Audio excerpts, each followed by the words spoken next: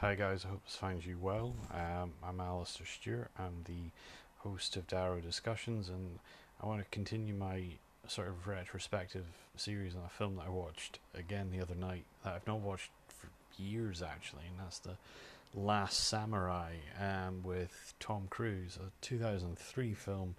It was a commercial and critical hit for Tom Cruise, but you'll notice a recurring theme, for films that I review and love, and that is Hans Zimmer played a pivotal part in making that film a success, as far as I'm concerned. And a friend of mine, he very recently asked, "What was it that? Why is it that I revisit films that?" Have been out for years, or that I've already seen. And I think in the case of The Last Samurai, I think it's been, how long has it been? 2003. Over 10 years, longer than that now actually, since it came out. And some of it's self-indulgence, and there are pictures. It's just some movies which I simply love, and others I watch again because they deserve to be remembered, because they've been snowed under by the more or less impressive sequels of their leading actors. Tom Cruise has done a myriad of other things since, but I think he went through a kind of early noughties, late 90s, critical era where everything he did was just kind of wonderful. So you've got this remarkably strange film. It's not quite playing the archetypical Western hero. It's more subtle than that, but it is nevertheless just a damn good blockbuster. And The Last Samurai is a happy medium between the two, being a blockbuster and a subtle film. It was, as I said, a critical hit for Tom Cruise, but it was also one of several films in a series of excellent pictures. 2001, and it's hard to believe now, that's nearly 20 years, but it saw the wonderful Vanilla Sky, and it was followed by the Spielberg directed Minority Report, and then the Last Samurai in 2003, 2004's Collateral, and 2005's War of the Worlds. Pretty much ended a quartet of diverse and well received films. Everything else was really just okay. He's done work since, which is good, and the Mission Impossible series continues. But I think that sort of set of years were just particularly damn good films. So, what makes this one special? Well, for one, for those of you who are kind enough to indulge my writing and my podcast, you'll know my affection for Zimmer is unmatched. I really do believe that he is the seminal composer of his generation, and if 2003 didn't confirm it, then his work subsequently with Chris Nolan absolutely have. So from the outset, his orchestration infused with a mix of traditional Japanese instruments, it makes for a sweepingly sad soundtrack, and it's never cliched but strange and hauntingly lonely, and it's entirely fitting for another time and a place on the other side of the world in which our character finds himself. So the plot is perhaps the clincher on the acclaim in this. It plays with the real life event of the Satsuma Rebellion, but adds a complicated layered story of redemption in the form of Cruise's character, Captain Nathan Algren. And Algren is embittered and haunted by his experiences and actions of the Indian Wars, and he's a drunkard, and he's prone to flashbacks, and he, evidently has a death wish.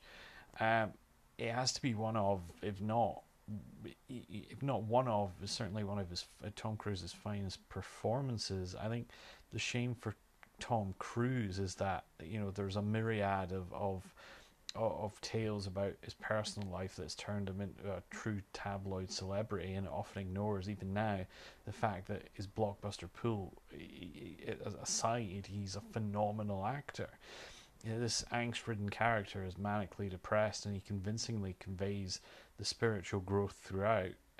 Into a character that's prepared to sacrifice his existence for a culture that he was there to fight, but for now a cause that he believes, and out of more than just suicidal guilt. Is it a historical epic?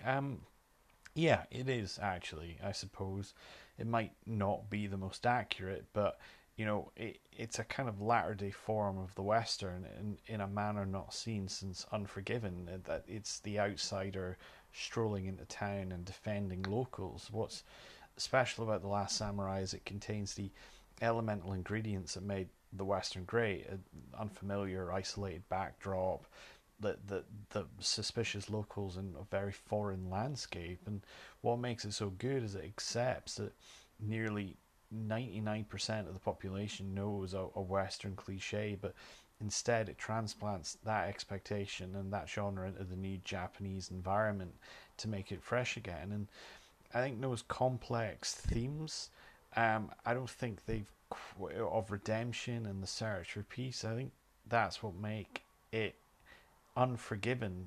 It meets the historical war scale of Lawrence of Arabia with the fish out of water humor of the man who would be king, and it's just extremely enjoyable.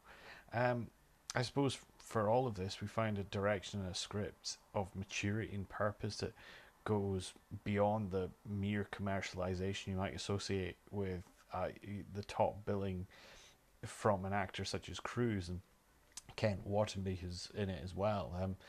Edward Zwick both directs. He also directed Glory about the American Civil War, and he shares the screenplay credits with Marshall Herskovitz. He was the producer on Blood Diamond and Defiance, and John Logan, who's famous for some of the Bond movies. And I believe he also John Logan also did 2012's Skyfall. So there is a lot of consistency there in terms of quality. And while cramming a film with talent is no guarantee that it will make it worth a watch, I have to say that the presence of Billy Connolly, is a welcome one, as is the addition of Timothy Small and, as mentioned, Ken Wattenby, and it makes it distinct and captivatingly watchable.